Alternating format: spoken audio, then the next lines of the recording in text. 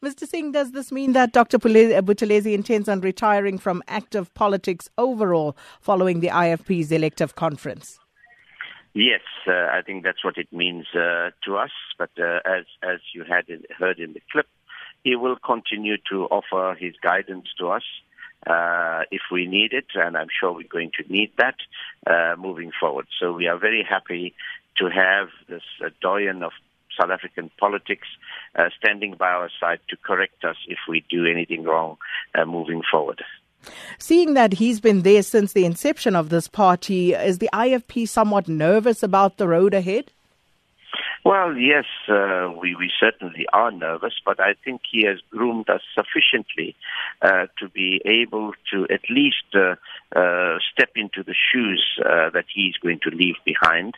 And the person that the Extended National Council has nominated as a possible candidate for presidency, Mr. Hlabisa, is a young, energetic, proven track record in terms of being a mayor, proven track records in being a leader in the IFP over a number of years. And I think we who are in the national executive are very, very keen to continue with the trajectory that we've had since the last local government elections.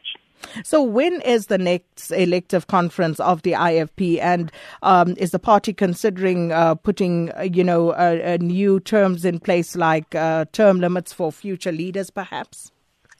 No, not really. Our constitution is open-ended, and then I think we must remember that leaders get elected at conferences, and if there is a popular leader and that leader is elected, then it's the delegates who do that. However, having said that, our conference is due to be held from December onwards, because we held our last one in 2012, so it's 5 years. Our leaders in charge of branch structures are busy going through audits of branches to see how well we are doing in terms of the branches that are inaugurated, whether they are above board.